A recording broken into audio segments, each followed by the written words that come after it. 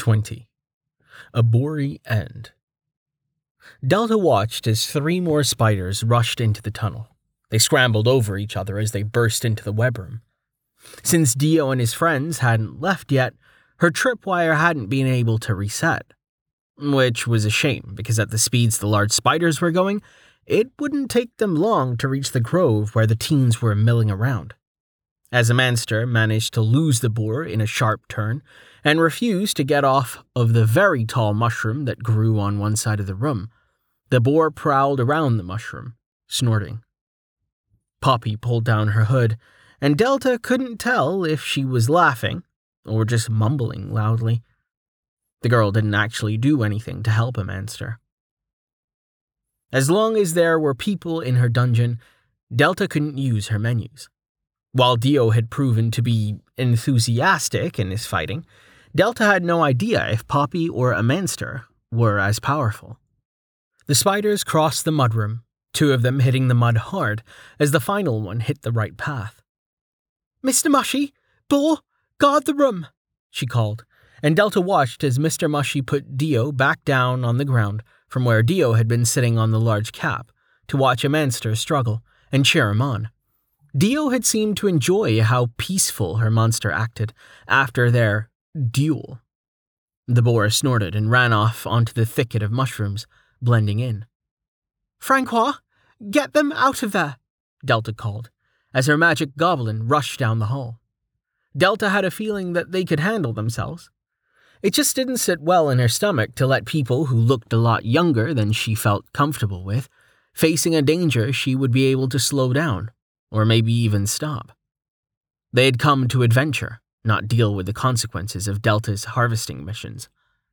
Dio might be able to kill them, Poppy and Amanster too, but it didn't make it right.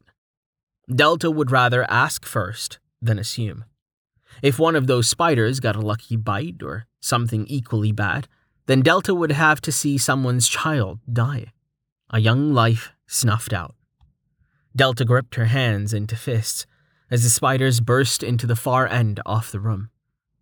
The large arachnids scattering as Mr. Mushy swung his fists. "Mans, come!" Francois called to the room as all 3 of the teens turned to the noise. "Poppy, it's a gob!" Amanster warned, and Dio rushed forward, hesitating as he stared intently at the large, fang-filled mouth of Francois. "Hail, Poppy! What's it saying?" Dio shouted, and Poppy's hands were glowing softly. "Mans, come! Master Cor wants you to run. Come!" Francois said in a huff and ran back down the tunnel. "It wants us to follow it. It says the dungeon says so," Poppy said with a sigh, as a spider flew overhead and vanished into a patch of gut rot. Delta wondered if Dio just had trouble listening to things or he was too excited to understand. "It's a trap," Amanster said in refusal, and Dio looked down the tunnel. Delta tried to shoo them mentally as her boar tried to tackle the 2 spiders ahead of them and caught one in the side with his tusk. It turned, and Delta winced as it buried its fangs into the boar's face. Her boar squealed, and they both crashed into a mushroom. "Yeah, those spiders are fighting the dungeon monsters.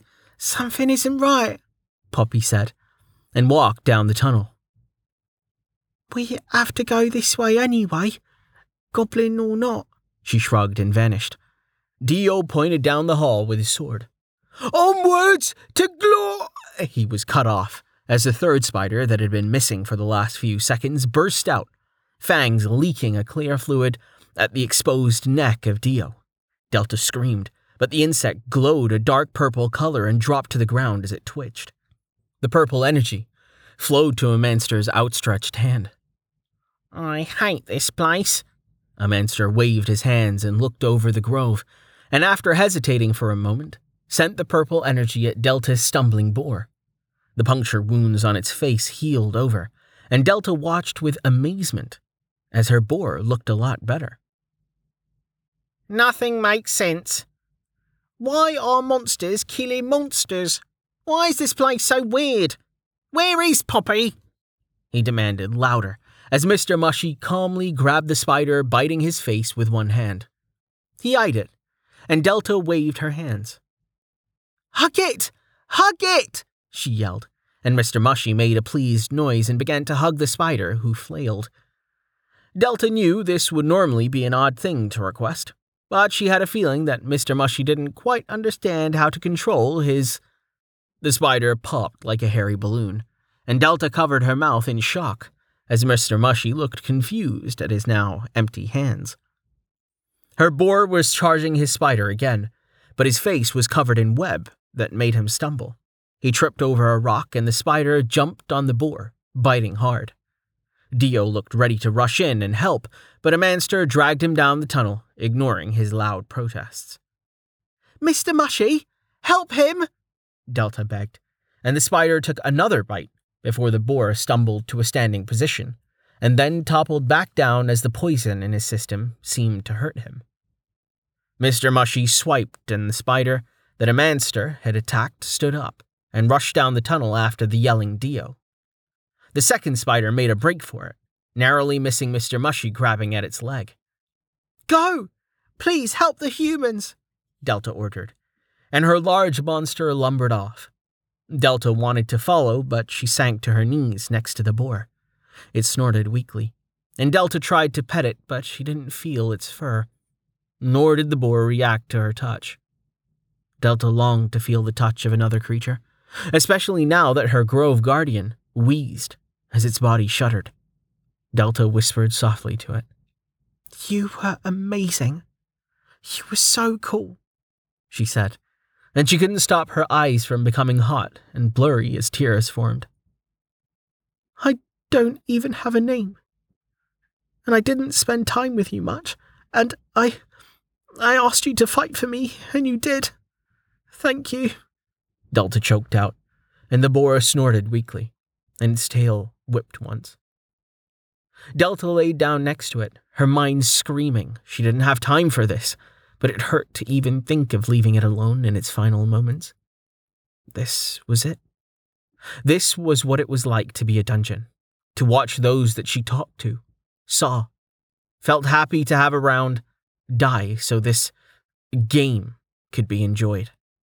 Delta didn't like it. She didn't like it at all. She didn't check to see if the boar was able to respawn or if she had to purchase such a thing. Now it was too late, and Delta felt like a horrible person for not even checking. Not even able to do so now due to her guests. The boar closed its eyes, and then, before Delta's own eyes, melted into a white mist and vanished, leaving behind a large wooden shield with the boar motif on the front. The slightly jutting out tusks made it look dangerous to hit someone with it. "Boar, you dropped loot. You were even cooler than I thought," Delta whispered, cheeks blotchy as she stood, turning to hurry and catch up to the fleeing adventurers. A menu appeared as she left the room, and Delta tripped and crashed to the ground as she read it. "Ornery boar will respawn in 1 hour once the dungeon is empty." Delta lay there for a moment and wondered why the menu waited until after she had her heart torn out before telling her this. Still, Delta prayed that she never had to do that again. She promised she would check all monsters for a respawn option after this was all over. Even if she never got a second floor in 100 years, Delta would rather keep her friends and cave critters. Shiny upgrades and a sprawling second floor just wasn't worth the pain that she'd feel losing her friends. She got up and zoomed down the tunnel.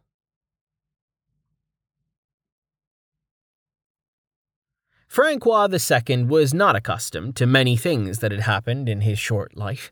Being created, he had a rough idea of things he was supposed to do and things he was supposed to kill. When he became an apprentice goblin, that list evolved to things he had to deal with, things he chose to deal with, and things the master forced him to deal with. This was one of those things his master made him deal with. "To the towers! Spiders coming!"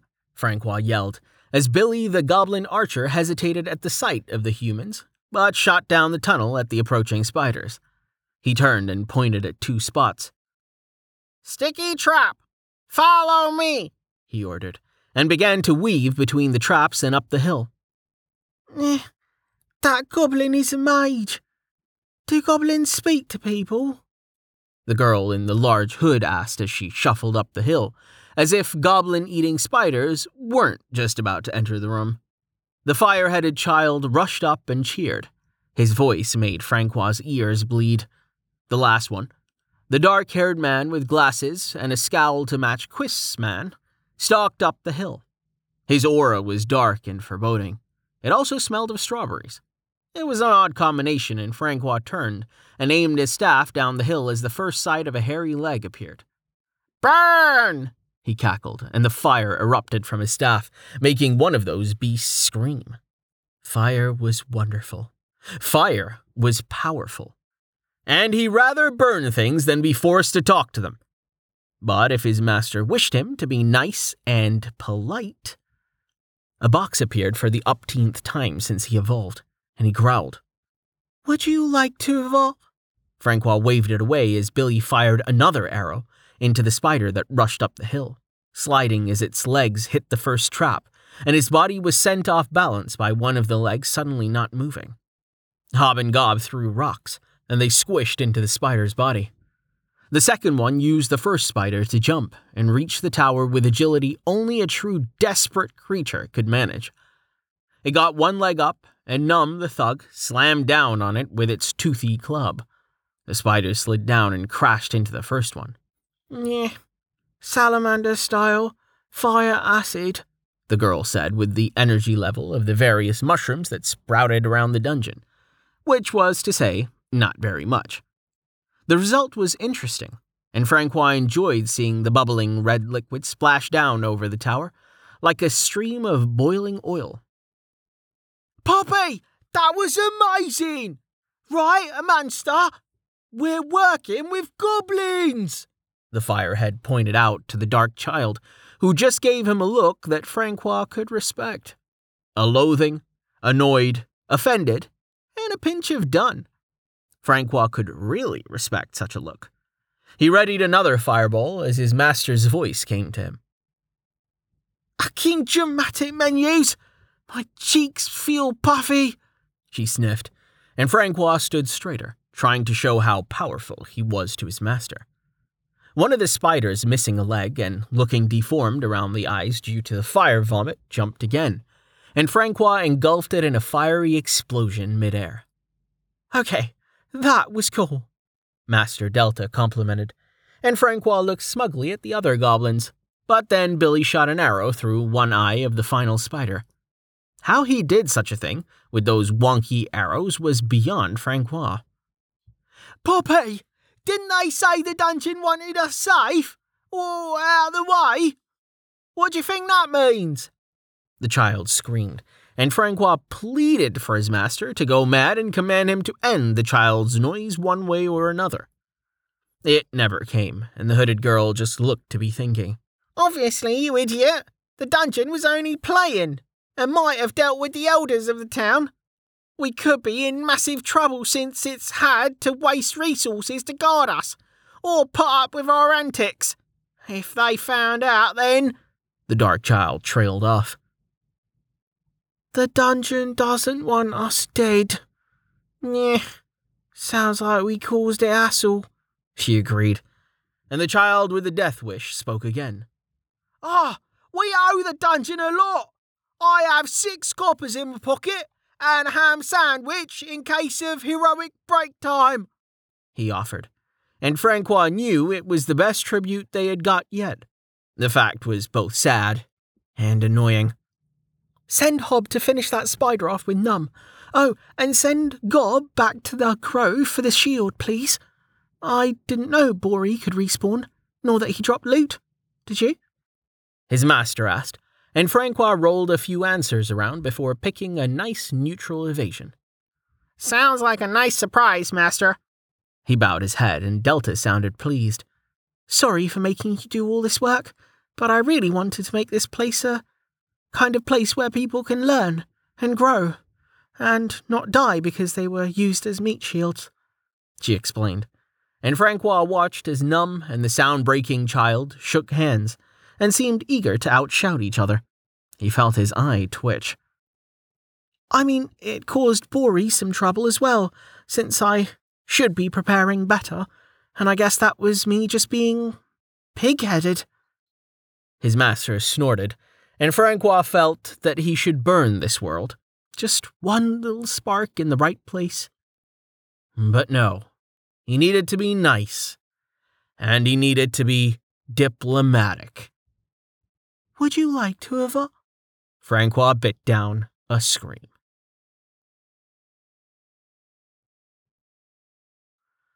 I see. Have you looked everywhere? Quiss asked as he rubbed sleep from his eyes. The woman in the blue dress and white petticoat just nodded.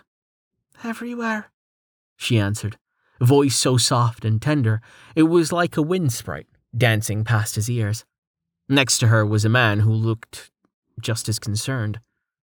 Mr. and Mrs. Brondo, parents of one Dio Brondo, looked worried, but they voiced their concern in the most silent of manners. Quiss just handed them a piece of paper and a pen. Write things down. It'll go quicker. Quiss tried to aim for polite, but ended up sounding sleep-deprived and cranky. The next couple actually spoke, and each word was like nails to the back of Quiss's eyelids. Well, I got up for my energetic 4 a.m. jog around the village when I saw a monster's room lacked the usual gloom about it. So, being the number 1 dad, I knocked and waited exactly 12 seconds. Kids need their space, after all.